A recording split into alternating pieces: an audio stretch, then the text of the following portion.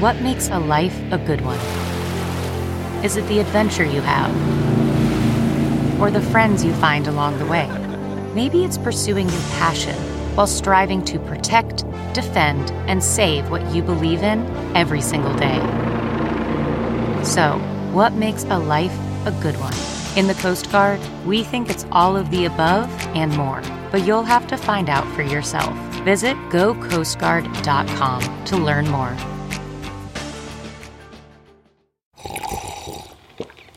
That's not just the sound of that first sip of Morning Joe. It's the sound of someone shopping for a car on Carvana from the comfort of home. That's a good blend. It's time to take it easy, like answering some easy questions to get pre-qualified for a car in minutes. Talk about starting the morning right. Just like customizing your terms so your car fits your budget. Visit Carvana.com or download the app to experience car shopping the way it should be. Convenient, comfortable. Hey, it's the Thom Hartmann Podcast, brought to you by Cameron Hughes Wine. There's a little secret that most people don't know about the highest quality wineries in the United States and how they work. They'll say, as they start their year, okay, we're going to bottle, say, 5,000 bottles of wine this year. And so they overproduce for that, produce enough for maybe 6,000 bottles of wine. But they've sold 5,000. They're ready to get 5,000 out. And so that's basically all they do under their own label. And then when they're done, they've got casks of wine left over that haven't been bottled. Cameron Hughes contracts with some of the very best vineyards in America to take that essentially surplus wine.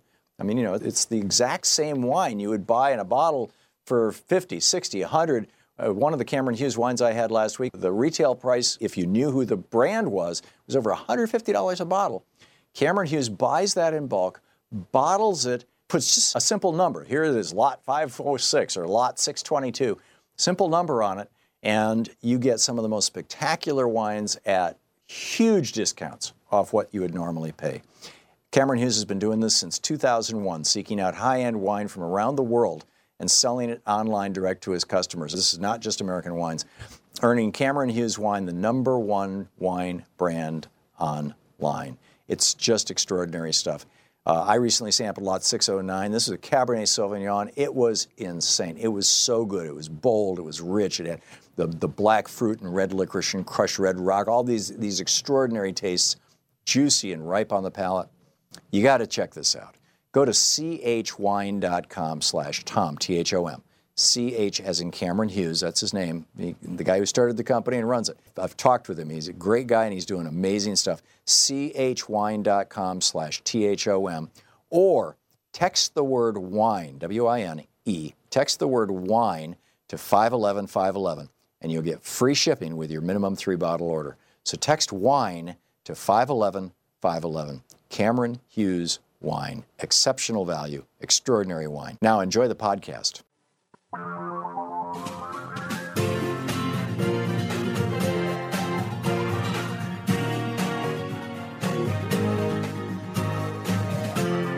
This is the Thom Hartmann Program.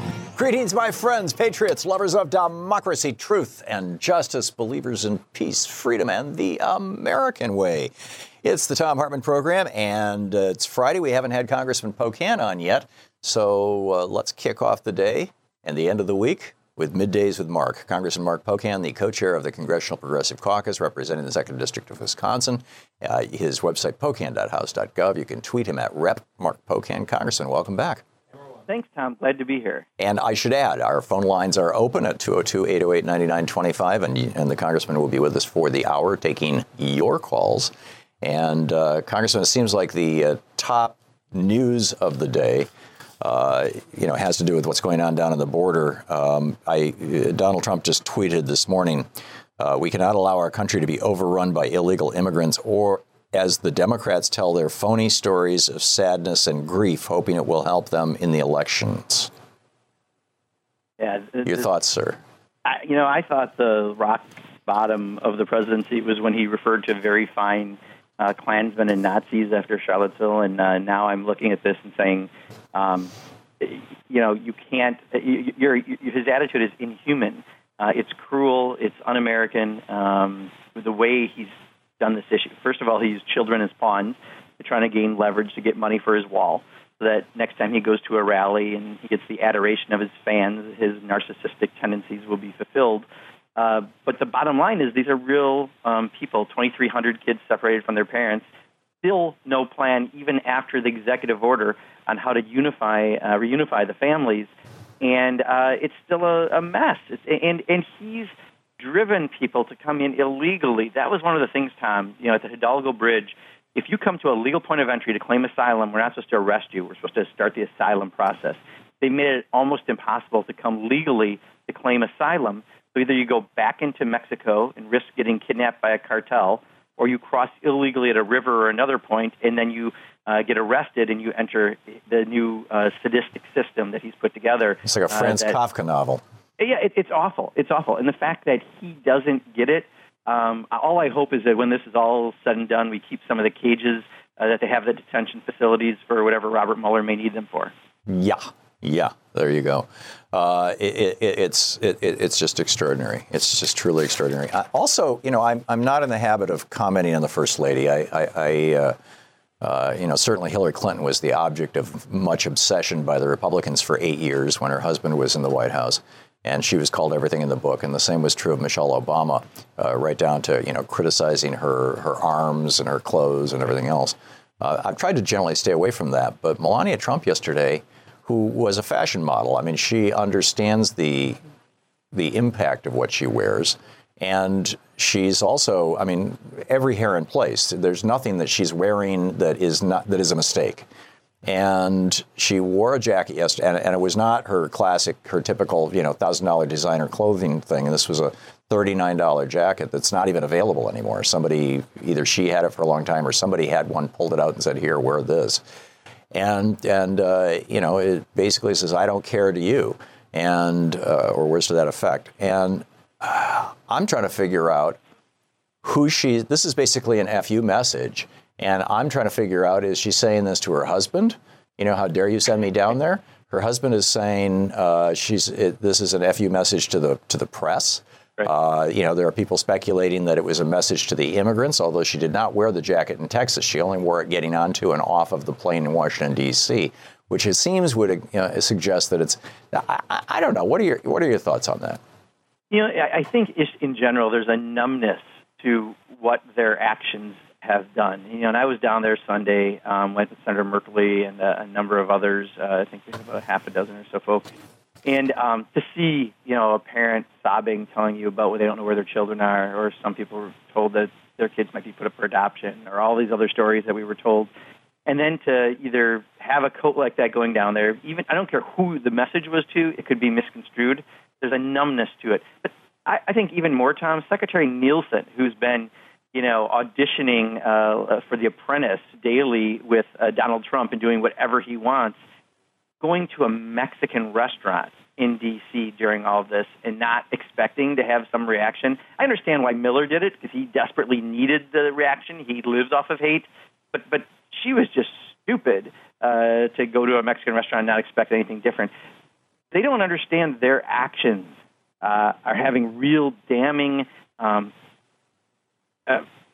we're paying a price internationally. Do you think it's possible that they don't understand that, Congressman, because all of them are limiting their media diet to Fox News so that they avoid, having criticism thrown in their face?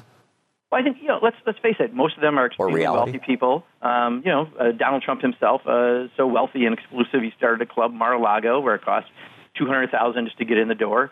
They don't live in those circles, but they also don't care about other people.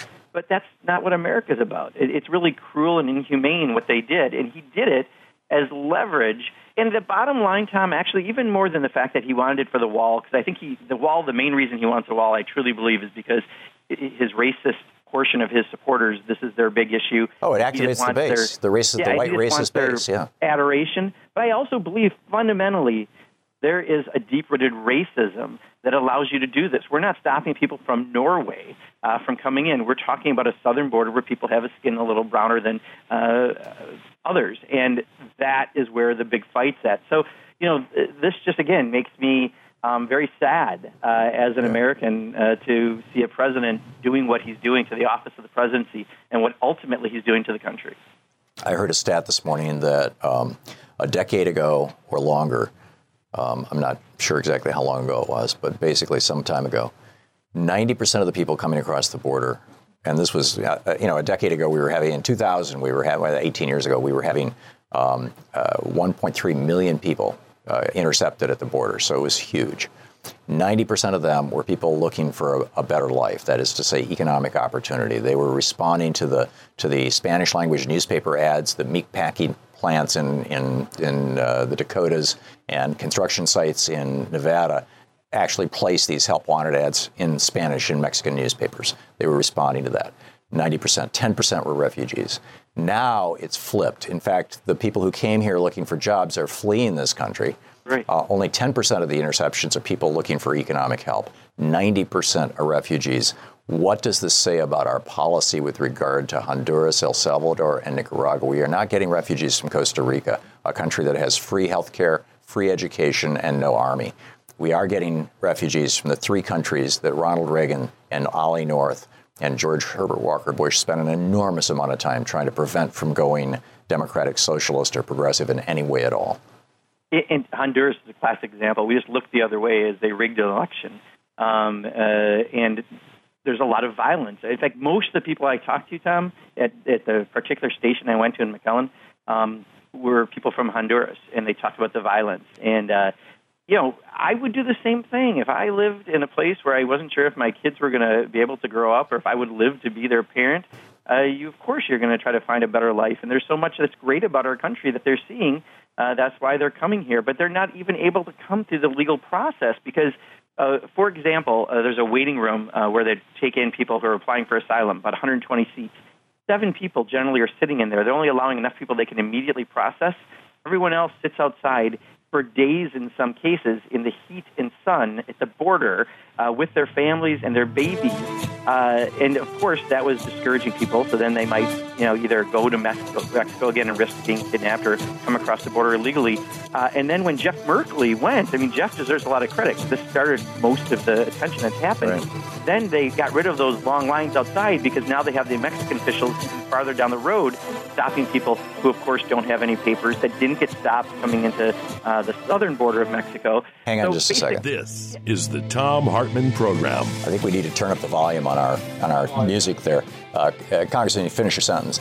Yeah, basically we're doing everything we can to discourage someone to be able to legally apply for asylum so that we can arrest them.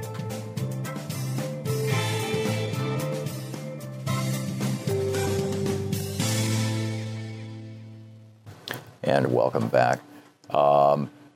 Just FYI, Congressman, was the music really faint that you were hearing?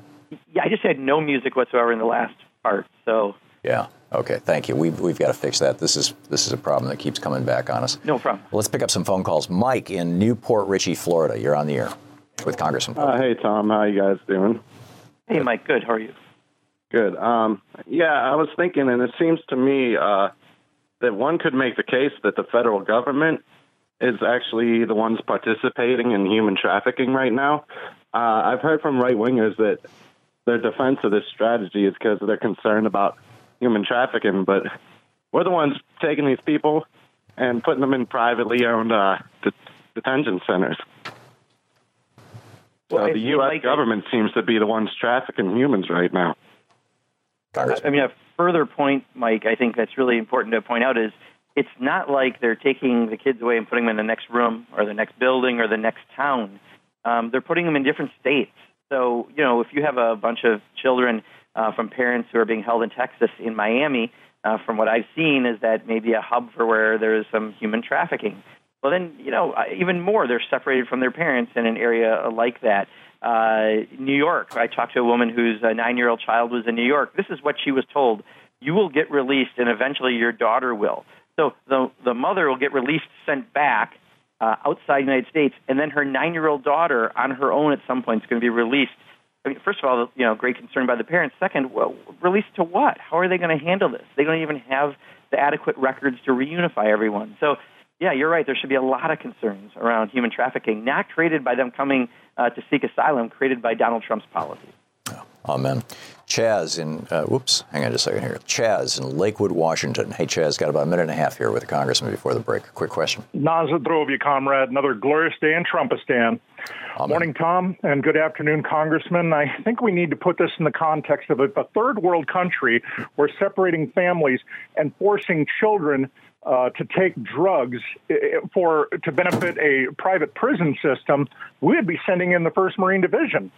Yeah, I'll take your response off air. This is the other big story, Congressman. Yesterday, they're giving these children really, really heavy-duty psychoactive drugs that are drugging them to the point of drooling and unable to walk in order to deal with them. Well, and when they take the children away, they don't ask a thing about the health history, if they have allergies, have they been abused by anyone. Nothing is asked. They're just taking away children like they aren't humans. And then they're trying Trump to said they're animals. Well, unfortunately, that is the policy is essentially that these are not people, that they're animals, that they go in cages. I think, from the initial point at a processing center where you're held in a cage to how you're not treated like a human by asking any questions about the person to separating the families. I mean, this is all policies that reflect anything but a human treatment of the people that are involved. Yeah, I think it's a very clear perception that these kids and their parents are less than humans. And Trump amplifies that with his constant talk about MS-13 and animals and rapists and drug dealers and all this kind of stuff, all these god-awful stereotypes that he is applying to brown people in this case that have also historically been applied to black people and Native Americans. I mean, anybody who's different from the white Anglo-Saxon Protestants. Congressman Mark Pocan with us taking your calls. We'll be right back with more of your calls with the Congressman right after this.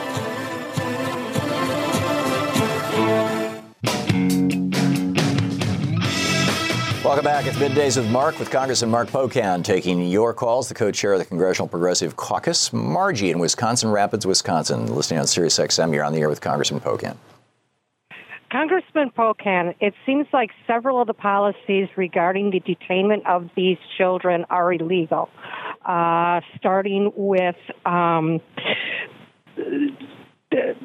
for instance, requiring foster care agencies to sign a gag order to not talk to the state agency that oversees them to let them know that the children are there.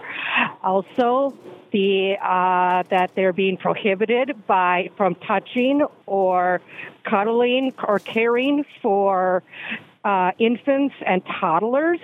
In most states, that would be considered at the very least neglect, if not outright abuse, and the drugging of the children. How do we get to the bottom of where are these policies coming from, and how do we end them? No, I mean, great points. One of the things we've said is the UN should be investigating. I mean, we have to treat ourselves, I guess, like a third world country to make sure that there aren't abuses, because clearly there's plenty of them. A real quick aside, when we visited the mothers at the ICE detention center, we were asked not to hug anyone or not to show, any kind of human contact. Again, they're doing everything like you're a supermax inmate who's committed a murder, when instead you're someone who's come to the country trying to seek asylum but not allowed in. Therefore, you had to come in a different way to try to find people to try to claim asylum. And we're getting to the bottom of it by doing the exposure. There's 20 people, I think, this weekend at least that I know of going to some visits. I was there last Sunday with Senator Merkley and Senator Van Hollen and Representative Cicilline Welch, myself, Sheila Jackson-Lee, and Vicente Gonzalez and others. We're just trying to expose this wherever we can, and then also find out about in our individual states where people are being held. Wisconsin right now, Margie, we don't have anyone held, but my colleague Pramila Jayapal in Washington had to visit a facility that had people held. My colleagues in New York and New Jersey had to go visit people and kids who are being held. My colleagues in Florida were turned down getting in to visit a facility where children are being held, and that's also not acceptable, to not let members of Congress even into the facility so we can make sure that the proper conditions exist. So this is a horrendous policy by, quite honestly, a president who has, I don't know if he has any morals, because he clearly wouldn't, and do this. And we need to make other members of Congress, people like Paul Ryan, re-identify what their spine looks like and do something. Yeah. We apparently have them here in Portland, Oregon as well, the kids we just learned last night. Terry in Whitehall, Montana, you're on the air with Congressman Mark Pocan. Yes, I'd just like to say that I'm concerned that if the poorly educated, along with us regular people, end up paying for this wall, this money is going to come out of Social Security and Medicare benefits. And I'd like your comments on that. They've already proposed that, haven't they, Congressman? Yeah, exactly. I mean, there's no question. We saw after the tax bill, not even days after, Paul Ryan said, oh, my God, we have a deficit. We have to go after entitlements, after they just blew a several $trillion-dollar hole into the deficit with a tax bill. I mean, these people will do whatever they need to go after those programs. And as you identified, we've paid into them. It's our program. It's our money that went into it. We should be expanding those programs, not cutting back. But, of course, when you saw the price per child is something like $775 a night, it's cheaper to stay at a Trump hotel than what they're charging and spending on putting kids in cages, on mats, which, by the way, this hasn't been out much, Tom. When I went through, there's no pillows for anyone either. So in those processing centers, so I asked about that. Where are the pillows? They go, well, feel the mats. They're cushy. Well, okay, but you still need support for your neck in order to sleep. And you have one of those, silver skinny blankets that reflects heat. This is just done in the worst way, and what we're trying to do right now is continue to expose it this way, continue to get the public pressure. FamiliesBelongTogether.org is the site that people should go to. There's rallies across the country. I think there's 8 in Wisconsin on the 30th of June. People should go to those rallies. On the 28th, there's a big one in Washington. That's the best way right now for us to send messages in addition to calling your elected officials. FamiliesBelongTogether.org. Yes, FamiliesBelongTogether.org. Do you know who's doing that? Who's a bunch of different entities from Move On. So it's a coalition? It's a coalition of all the groups that are doing the right thing on this. FamiliesBelongTogether.org. Interestingly, by the way, you mentioned Trump hotels, and we just have a minute to the break, not enough time to get a caller in here, and it's a hard break.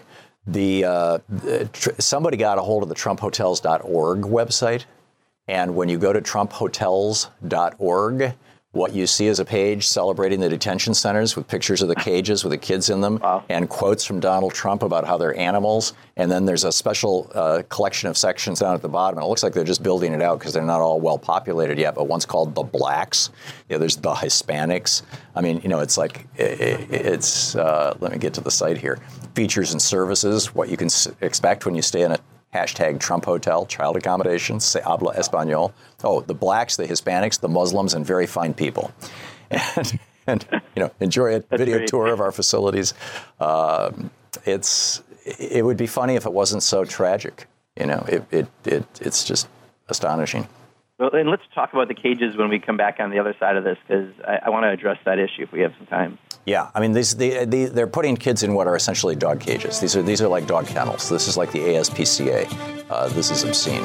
Congressman Mark Pocan is with us. It's Middays with Mark on the Thom Hartmann program, taking your calls for the hour. We'll be back with more of your calls for Congressman Pocan after this break at the bottom of the hour. You can contact Congressman Pocan through his website at pocan.house.gov, or you can drop him a tweet at Rep. R-E-P, Mark, M-A-R-K, Pocan, P-O-C-A-N, Rep. Mark Pocan. You're listening to the Thom Hartmann program. Call 202-808-9925. More Middays with Mark right after this.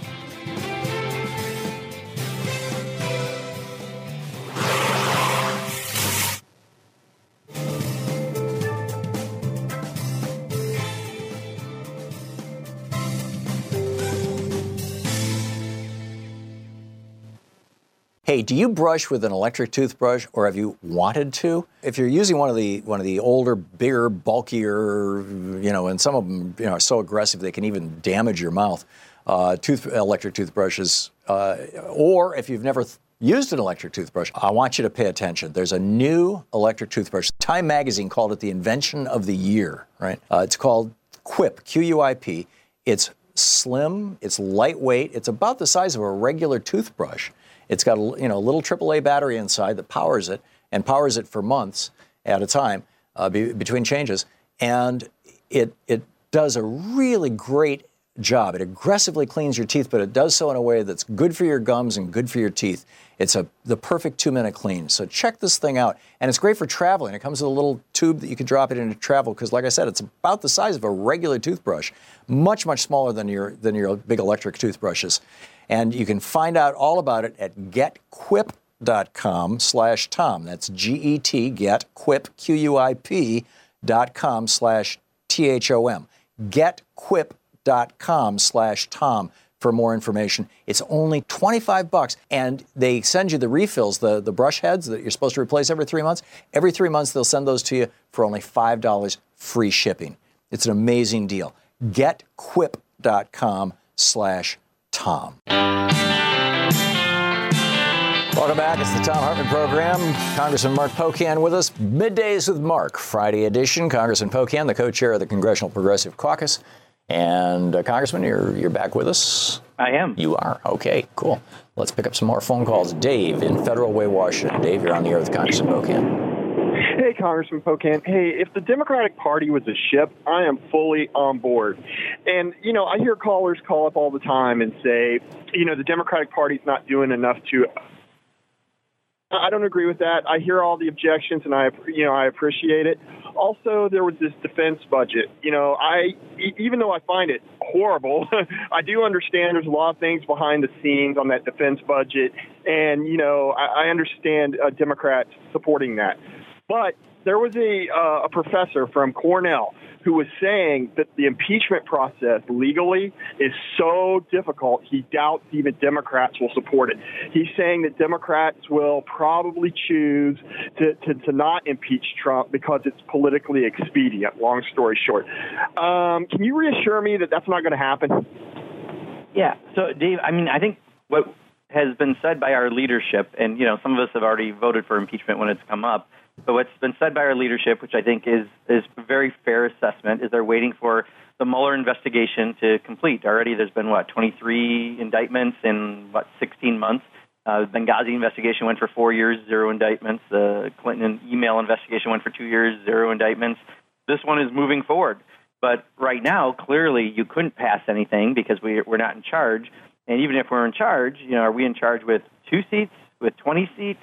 What's the Senate look like? Those are all other variables of whether or not you can realistically get impeachment to move forward. So I think the response that I do understand and appreciate is if the Mueller investigation comes through and says something significant, which right now certainly looks like it is with all the indictments they have, that's how you can get enough people to support something should it have enough votes to happen. So, let's keep being patient through the Mueller investigation. It's not that long, really, compared to most investigations out there, but it's having a lot of results that could very likely lead to impeachment. Congressman, you said after the break you wanted to mention the cages. Yeah, I really want to be clear because they've been out there spinning, and I was in the processing center. And, you actually said it right at the end, Tom. I have a dog run in my backyard where my husband and I live, and it is the same material and the same construction as the cages. Except the cages down in the processing center, the walls are much, much higher. So to call them anything but, it is the exact same as the dog run in my backyard. And then, if you just have a cushy mat without a pillow and this little silver blanket, these are really severe conditions. And now the policy is that you won't, in the future, separate children from their parents, but you'll still cage a 5-year-old with their mother because that's still the policy. So this didn't really resolve very much. It hasn't brought the families back. But I want to be real clear on people. Anyone who's got a dog run knows what I'm talking about. It's the exact same construction. That's a cage. You don't refer to that as a room or anything else. It's a cage, and I really want to emphasize that. Thank you. Russ in Hickory Hills, Illinois. Russ, you're on the air. Yeah, Mr. Pocan, nice to talk to you. Hey, Russ, thanks. Okay, yesterday everybody's talking about the kids, but yesterday you guys held a vote on the immigration bill. 41 of their own people voted it down. You got the blame for it, Paul Ryan. 12 senators don't want to cross the filibuster road. Here he is blaming you guys. Do you guys see a full panic mode on the right that this party is starting to split because of the midterms? Because I watched Chuck Todd. Did you guys see Chuck Todd yesterday? No. And because your state was out, Mr. Pocan, with the Senate race. They're in West Virginia. She's up by 11, and Joe Manchin's up 51-43 without the third party. What do you see? Do you see a full panic on the Republican side? Thanks, Russ. Russ, yeah. I mean, I think what I'm watching is they know their fortunes are largely tied to Trump's. If they don't pull the Trump line, they can get people on their right, their Tea Parties, and many of them still have primaries in their faces. So they have to balance that. But at the end of the day, these are at best chaotic policies like his trade policies, at worst cruel and inhumane policies like his policies with families at the border.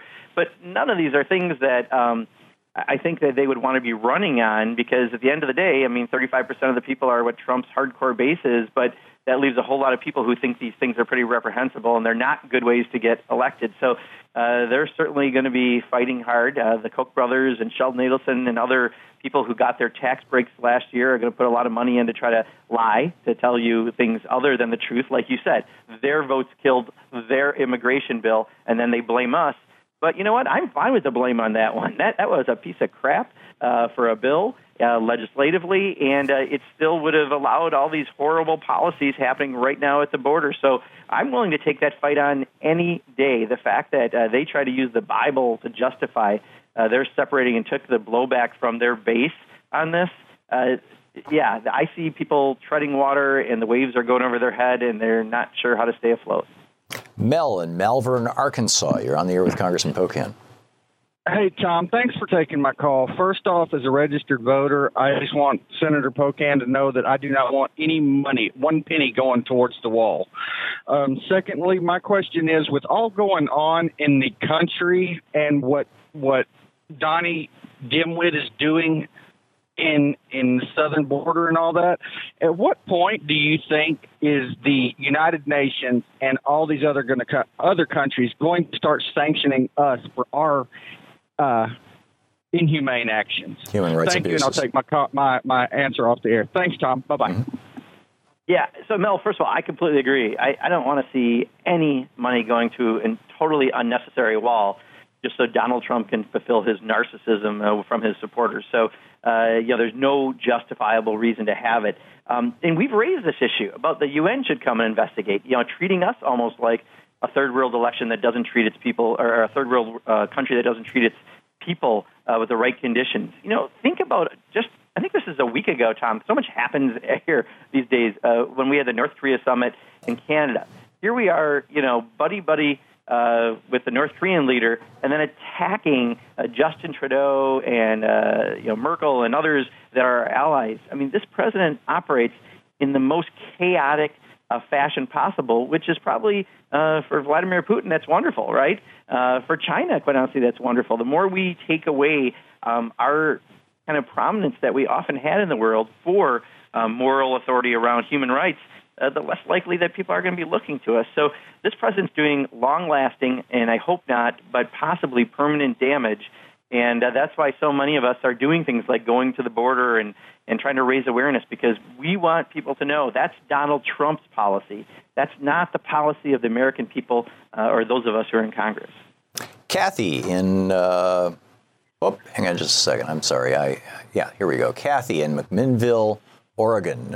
Louise and I were in your town a couple of days ago, Kathy. We had some friends visiting and went to wine country. Anyhow, you're on the air with Congressman Pocan.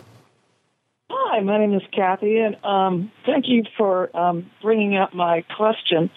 The Bureau of Prisons is not allowing clergy here to go visit the inmates because they're saying, the detainees. They're saying that the detainees have to put in a request to see the clergy, but the detainees don't even know that there's clergy that want to meet with them. The detainees came from other countries. They don't know the names of these people, so they can get vetted. I used to work at the Bureau. In my opinion, what the Bureau could do is vet all the clergy, give the list to the detainees, and let them pick out who they want to meet with. Is that the Bureau of Prisons? Yeah, I used to work there. The Bureau of Prisons is doing this. It's their policy. If you are imprisoned in the Bureau, you have to put on a list everybody that you want to come in and see you. It's a security thing. Okay. And then they will vet those people, and then they will let them come in and visit with you. So I imagine this whole thing is going on all over the country where clergy are not able to gain access to go in and comfort Okay, these Congressman, people. your thoughts on this? Yes, Thank you, Kathy. Kathy, here's the common thread I saw from the processing center to the Supermax style juvenile detention facility that used to be a super Walmart to the ICE detention center.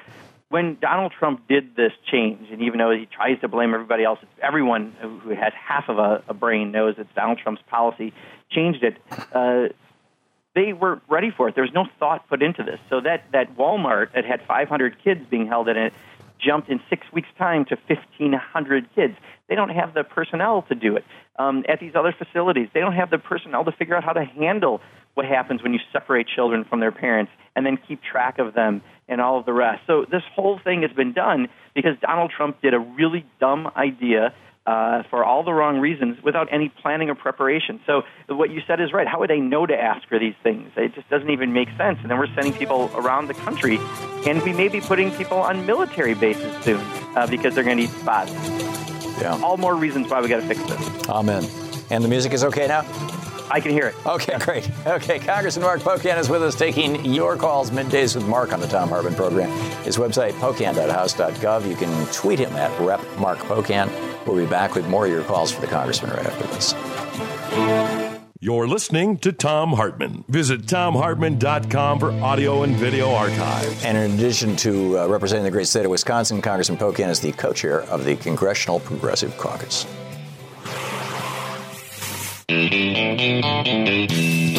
Quip them. So Mark, you're on the Thom Hartmann program. Congressman Mark Pocan taking your calls. Mari, or is it Mari or Mary in San Antonio? Mari. Mari, you are on the air with Congressman Pocan. Hi, I'm a Texas Democrat, and I wanted to call my representatives today to urge them to reunite these families and figure out how they could get these families back together. And the message I got from Ted Cruz's office was that he's sponsoring a bill to prevent family separations in the future and to add more judges to their, immigration courts. But I don't see any Democratic senators signed on to the bill, so I wasn't sure what he's leaving off as far as, what is it on there that Democrats might object to? Sure, Mari. So first of all, I would recommend Google the bill. I can't give you all the particulars, but I can tell you is it is not a bill that deals with detention, family separation, all of the issues that are out there. But suffice it to say, if Ted Cruz felt like he had to respond, that's telling you where the public support is on this. People are strongly against the president's policies. But Ted Cruz's bill, just from what I remember reading, because there's nothing introduced in the House like it, doesn't come close to actually addressing the issue. There are Democratic bills out there that do fix it, so I think that's where more of the Democrats are landing. But I would just recommend looking that bill up and take a look at people who've done the analysis on it. But it doesn't address the issue. It's introduced to say you're doing something, just like yesterday the vote in the House was. And in reality, it doesn't address the problem that's existing right now. Frank in Tacoma, Washington. You're on the air with Congressman Pocan. Yeah, this is Frank. Is that who you're looking for? Yep, you're on the air. Okay, yeah, I don't know if this is constitutional or not, but I'm wondering if there could be some type of statute that could limit an incoming administration from pardoning anybody from the previous administration, including the president, for maybe, let's say, 20 years or something like that. Because a lot of the, since Nixon on down, Reagan and Bush Cheney administration, I think people have been getting away with a lot of crime, and then they've been getting away with it by pardon. I'll take your comments off the air. Thanks, Frank. Yeah, I honestly don't know. I'm guessing that there would be barriers to doing that, so I think that'd be difficult. But, who would have thought just a couple years ago at this time that we would ever be having a conversation because we're worried a president might pardon himself and everyone around him in order to, get away essentially with the corruption that's happened. It's just, again, it's such a sad point for the country. But let me explain it, though, also in a positive way. I was talking to President Trumka from the AFL-CIO this week about this. And what he said, and it affected me in a very positive way, is he said, I couldn't be more excited. He goes, I'm watching all these people organize in a grassroots way across the country in order to stand up against these policies, and really saw this as an opportunity because people often haven't done that at this large fashion. And that's what the labor movement's about, right? Collectively organizing to have a say in your workplace. But we're watching people do it across the political spectrum on all sorts of different issues. So maybe, elections have consequences. 2016 obviously had extremely negative consequences. But if we can come out of this stronger and more unified to collectively act and think about community before individual self, change that Reagan thought process that's unfortunately lasted for decades, maybe something good can come out of this. We have 2 minutes to the end of the hour. Laura in Chicago. Quick question for Congressman Pocan. Yeah, absolutely. And that is the illegality of all this, Mark Pocan. I just cannot tolerate that our system is so has so few checks and balances that they can, commit, illegal acts, kidnapping children. When they deport the parents and don't give them back their children, that's kidnapping. When they inject, substances into the children without the parents' consent, that's child abuse. When they tie kids to chairs for 2 days naked, that's child abuse. So we have laws already in place around this, but why aren't we able to enforce them? Why can't the governors go in to Shiloh and Shenandoah and shut them down? I don't understand why we cannot enforce the laws that we already have. In fact, Trump is breaking a treaty that we have signed, and the treaty is the law of the land. Laura, we just have 45 seconds. Let's let the Congressman answer the question. Yeah, so, Laura, I think part of what we're at the stage right now where we're exposing what's going on. And I can tell you there already has been some improvement just by the exposure. When Jeff Merkley went and got turned down, a week later, they started to stop the practice of making people wait outside in the hot sun to try to get an asylum for days, because clearly it was to make you go away. You might get kidnapped by a cartel, make you come in illegally. But now that practice has changed, and we're now making them have to change conditions significantly. So every time there's another visit, we're having that happen. So I can't tell you exactly legality if a governor could come in any particular state and try to have that impact. I can tell you many governors, including Republican governors, have decided to quit sending National Guard down because of this. But I do believe that we are at a point that, one, we're going to fix this condition. And at the end of the day, I think there's a price, a really, really expensive price the president and the Republicans are going to pay for being complicit with these inhumane, cruel actions. So look at that part of it, if we can, as a silver lining. Thank you, Congressman. Thanks for being with us today. Yeah, thank you, Tom. Appreciate it. Great talking. We'll be back. In the world of work, one of the most important things is one of the things that people probably think the least about until they have to sit in it, which is their chair. And the X chair is absolutely extraordinary. This is the new high-tech. In fact, they've got a brand new version. It's called the X3, the newest version of the X chair. It is comfortable, it is high-tech, and yes, I'll say it is sexy. This chair is extraordinary, and it will dramatically, consequentially improve your concentration and productivity because it's going to help your posture. And, if you're not in pain and your blood is working, flowing well, your brain is going to work well. The new X3 is quite simply the most modern, ergonomic, high-tech, comfortable office chair in the world, period. The X3's unique ATR fabric makes it feel like you're literally floating on air. And its patented split-back lumbar technology provides a cradling, customized feel that has to be experienced to believe. You need to see and feel the X3 for yourself. Go to xchairthom.com. That's xchairthom.com now to check out the X3's perfect blend of design and ergonomics. There's a lot of people, checking these out and going for these chairs. Supplies are limited, so don't wait. Order at xchairthom.com, and if you do it now, you get $100 off. That's xchairthom.com, or you can call them at 1-844-4XChair. This chair comes with a 30-day, no questions asked guarantee of complete satisfaction. That's how good it is. Go to xchairthom.com right now. Use the code TOM, T-H-O-M, to get a free footrest. xchairthom.com. Now back to the podcast.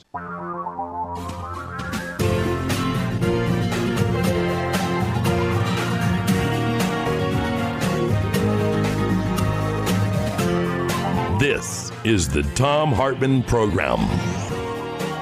On the line with us is Dan Abrams, ABC's chief legal correspondent, the host of A&E's Live PD and Grace versus Abrams.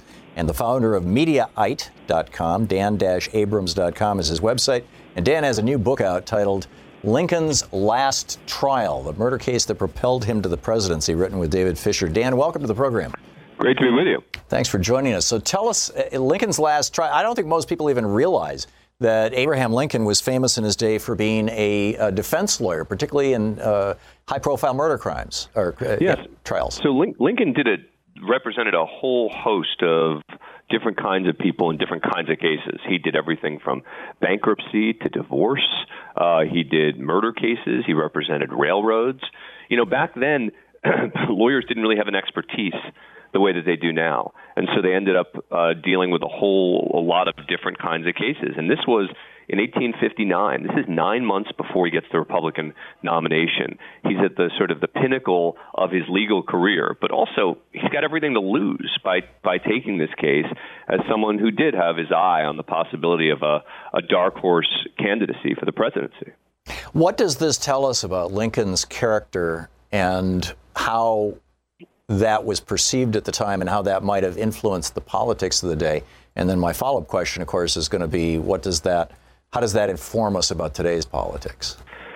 So I think that this case came after the Lincoln-Douglas debates of 1858, after he had lost that Senate election. And he was sort of back to practicing law, but I think that he definitely was thinking about 1860, even though he was not a sort of well-known national figure at that time. He was sort of eyeing the possibility. And so this trial ended up being a pretty high-profile case. And it's the only case where there's a transcript of Lincoln's own words in a trial. And so that makes this kind of a special document. It's not a speech Lincoln gave where he sort of went over the words and had people read them and review it himself, et cetera. This is Lincoln extemporaneously in the context of this transcript. It was only found in 1989.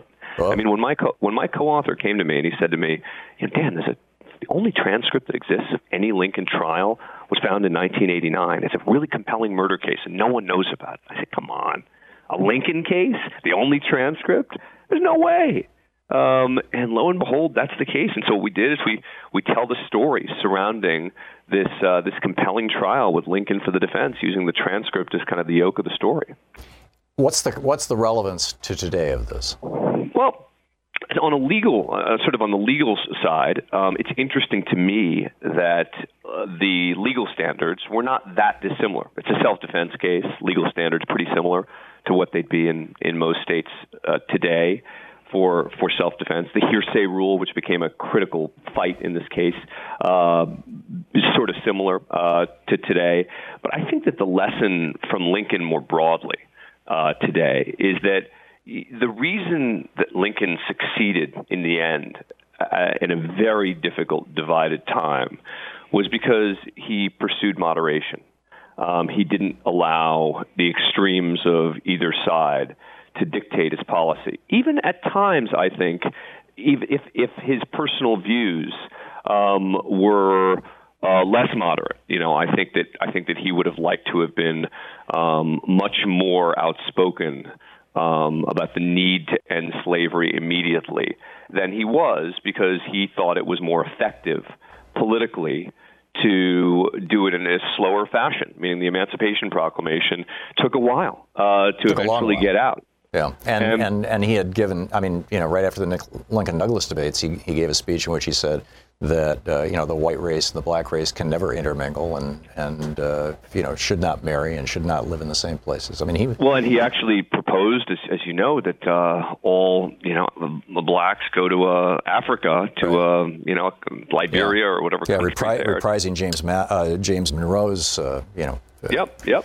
So he and look, and by the way, on that front, I think that he was, looking for solutions to a real problem. We of course look back on this today and say, gosh, that's disappointing that Lincoln, was willing to consider things that seem horrific to us looking back on it. And yet, if you view it from the sort of the perspective of the time he was living in, radical solutions simply wouldn't have worked.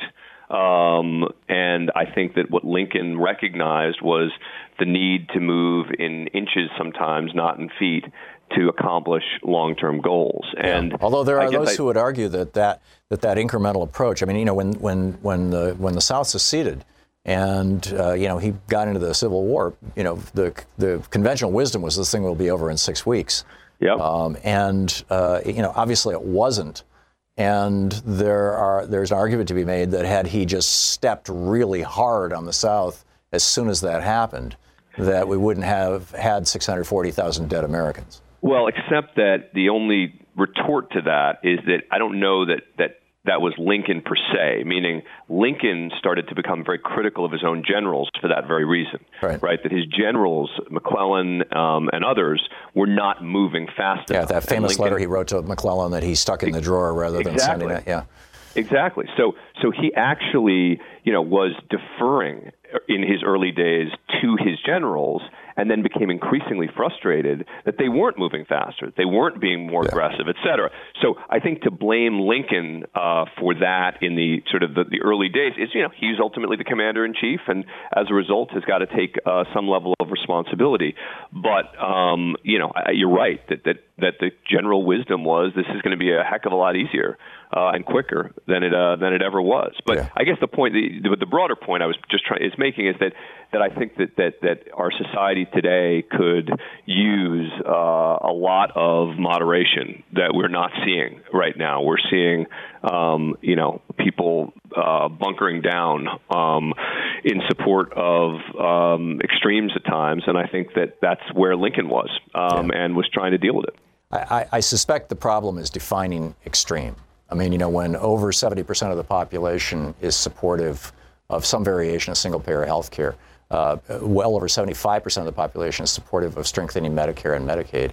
That's not the defining issue. To call these policies, for example, far left, I'm not sure. I can't think of any far right policies that are so broadly supported. But again, I think you'd agree that the electorate on the whole is not defining this period based on that issue, whether they should or they shouldn't. And so to cite polls to say 70% support this on a particular issue, it's a important issue. It's one that is being, certainly was discussed at the beginning of this administration a lot more than it is now. That's what Trump promised. He said, I'm going to do away with Obamacare and replace it with something that's cheaper and that covers everybody in the country. I get it, but you can't pick a single issue and define the entire country based on a single issue. It's just that it's completely out of context. No, I agree with that, but I'm disagreeing with you fundamentally on the idea that moderation is somehow a virtue, or that what we're defining as extremism, now wanting to totally paraphrase Barry Goldwater, is a vice. I am unable to find positions that are legitimate positions being held by the Democratic Party or people on, quote, the left that are actually extreme. Can you identify any? That the left is pursuing that are viewed as extreme? Yeah. I would think that, I guess we could go through a variety of issues that are, so let's start with, let's see, you're talking healthcare. Yeah, I mentioned healthcare. Immigration. Yeah, I give you a list here. This is from the poll that was done by Public Policy Polling. Yeah. Letting the government negotiate drug prices, 79%. Free college tuition, 78%. Universal pre-K, 77%. This is all voters, by the way. 77%. A trade that protects workers, the environment, and jobs, 75%. I love the way that's phrased.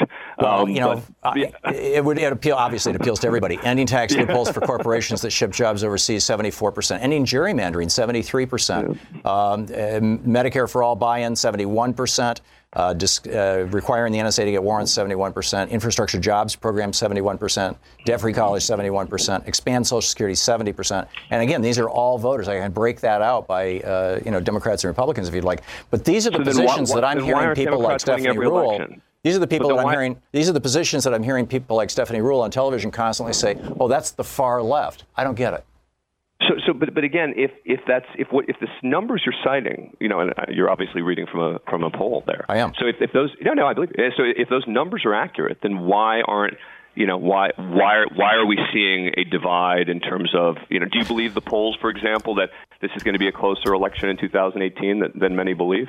Oh, yeah. And I also think that it's very probable that Donald Trump will get reelected. I think that this goes back to Page and Gillen's study 2 years ago at Northwestern University that found that if you are in the top 1% of Americans economically, the probability of your checklist of things that you want to see legislatively happening is well over 70%. If you are in the top 10% of Americans economically, the probability of your checklist of things you want to see passed legislatively is well over 55%. If you are in the bottom 90% of Americans right now, the probability of your legislative priorities being enacted into law is equivalent statistically to random noise. There is no correlation identifiable. This is why Jimmy Carter on this program said we no longer have a functioning democracy. We've turned into an oligarchy. Okay, well, but then that's the answer. That's the follow-up question I was going to ask you, because then the question becomes, if that's the case, then I assume the answer is people just don't understand how much against their own interests they're voting. Well, I think that that's part of it. I think the media is at fault. I think that there's an enormous amount of disinformation that's being paid for by very wealthy people. And I'm sorry, Dan, that we're hitting this break. I pushed this interview 4 minutes, and now we're into a hard break. No, that's right. But that's who's paying for it. Because I would love to then follow up and say, what was it like during Lincoln's time? But people will just have to read the book. It's called Lincoln's Last Trial by Dan Abrams. Dan, thanks for being with us. Fun to be with you. Bye-bye. Good talking with you. This is the Thom Hartmann Program. We'll be back with more of the news of the day and your calls right after this.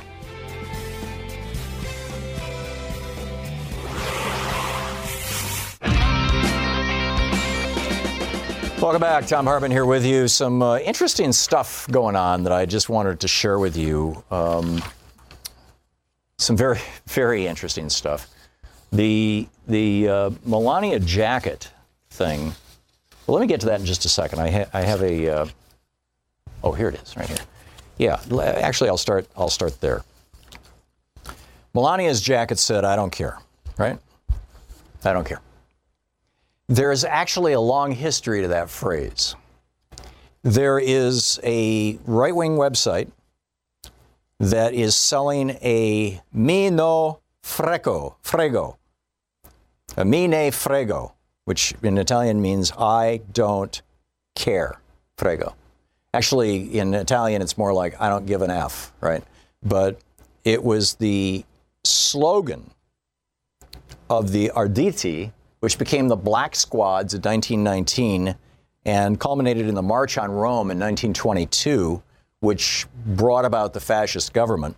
And it became a lapel pin worn by the black shirts, mine frego. And here I'm looking at a picture of a young woman wearing a mine frego T-shirt with the fasce, the bundle of sticks with an axe stuck into the top of it, which was the symbol from which the word fascism was derived by Mussolini. And it's for sale. I'm not going to name the website. I just don't want to be doing their advertising for them, but it's for sale on a conservative website. This, I don't care, mine frego, this is like well known in right-wing circles. In fact, the most famous song of the fascist era in Italy was mine frego, mine frego, mine frego il nostro motto. I don't care, I don't care, I don't care is our motto. And of course, what they were talking about, they used to put mine frego on bandages when they were shot during the uprisings and things. I don't care if I die for the cause, basically, is what they were saying. But the I don't care slogan is a big one with a long and deep history. So it seems like the kind of thing that might work well for one of Rachel's long setups. Hopefully somebody will tell her. I think that you should tell people about. Yesterday when Nate mentioned to me, just as we got off the air, Nate said Melania Trump was wearing a jacket when she went down to visit the immigrant kids that said, I don't care on the back. And I said, it's got to be Photoshopped. And he was like, it doesn't look like it. And I'm like, that's how good Photoshop is. I just couldn't believe that anybody would do that. That they would take the slogan of fascist Italy, of the literally of the fascists, and put it on a jacket and put it on the back of the First Lady as she's going to visit immigrant children. I was just astonished. And, at first I was trying to figure out, who's she talking to here? Is this a screw you to Donald Trump? I mean, she only wore it getting on and off the plane in D.C., not down there in Texas. Of course, it was 90 degrees down there in Texas with 90% humidity. Or was it a screw you? Trump says it was a screw you to the press, to the so-called fake media. I doubt that. I'm more inclined to think she was talking to Donald. And it's like, who do you think she was talking to? Was she saying, I'm doing this under protest? I really don't care? I mean, this was not an accident. I guarantee you that. Fashion models do not put on clothes by accident. 27 minutes past the hour. We'll be back with your calls after this. You're listening to the Thom Hartmann Program. Call 202-808-9925. And Antoine Rose, the young man who was shot in the police in Philadelphia 3 times in the back, I've got a poem he wrote to share with you right after this.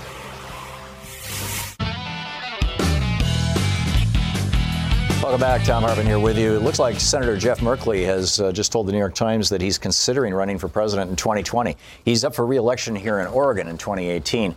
So he's got to get through that. And I'm guessing that he doesn't want a lot of conversation about running for president until after the election. But you never know. I mean, it might help him out or it might not. Running for president over and over again never hurt John McCain.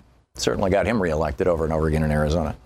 I promised you a poem from Antoine Rose. This was written 2 years ago, this May 16th, 2016. Antoine Rose, he was 17? 17 years old when he was murdered, or shot in the back 3 times by a police officer. So he would have been 15 when he wrote this poem. The young black man who was just shot in the back a few days ago, 3 times in the back as he was fleeing, unarmed. I am not what you think is the title of the poem. I am confused and afraid. I wonder what path I will take. I hear that there's only 2 ways out. I see mothers bury their sons. I want my mom to never feel that pain. I am confused and afraid. I pretend all is fine. I feel like I'm suffocating. I touch nothing, so I believe all is fine. I worry that it isn't, though. I cry no more.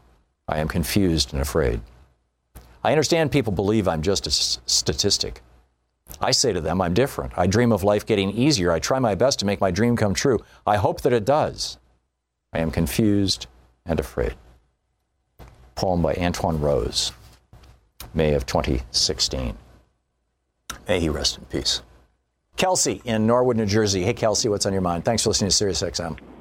Hey, thanks for taking my call. I had actually called last night on Dean's show and said this, but it blows my mind that some of these conservatives don't seem to understand that if you're institutionalizing children, the likelihood they're just going to become prime recruiting targets for gangs like MS-13, the Norteños, the Sureños, the Mexican Mafia.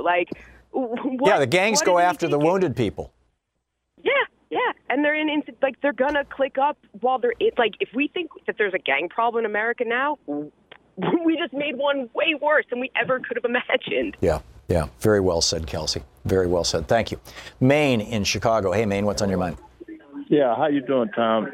I just wanted to say, socialism in America is called democracy. And the capitalists are wanting to privatize everything to make a profit and an unrestrained profit. That's why we, as a people, have to get rid of the Electoral College.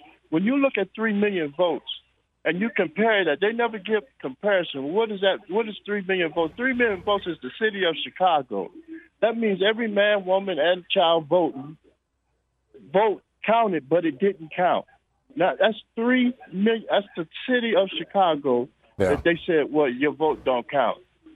Well, we know, I can't speak to Chicago, Maine, but I know that in Detroit, 80,000 people stood in line in largely African-American districts for hours to vote, and the electronic voting machines did not register that any of them bothered to vote for president. 80,000 missing presidential votes in Detroit, Michigan, and Donald Trump won Michigan by 14,000 votes. If that vote flip had not happened, Donald Trump would not be in the White House, in my opinion.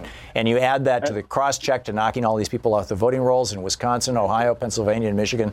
What Chris Kobach did, what he was just trashed by a judge for doing, and spot on. Maine, thank you. Jen in Orland Park, Illinois. Hey, Jen, what's up? Hey, Tom. Quick observation and then a question. My observation is I find it ironic that the same people that complain about we need to take care of our own kids before we take care of these are the same people that complain when we do take care of the weakest among our own kids. They hate welfare. They hate anything that helps these people. So that's ridiculous. My question is, can you really quickly condense the immigration process to become a legal American? It must be incredibly difficult because I need a rebuttal when people say, all they have to do is become legal. And then we don't have a problem. My understanding is, Jen, I don't know specifically. I've never gone through it, and the people close to me who have not shared that with me.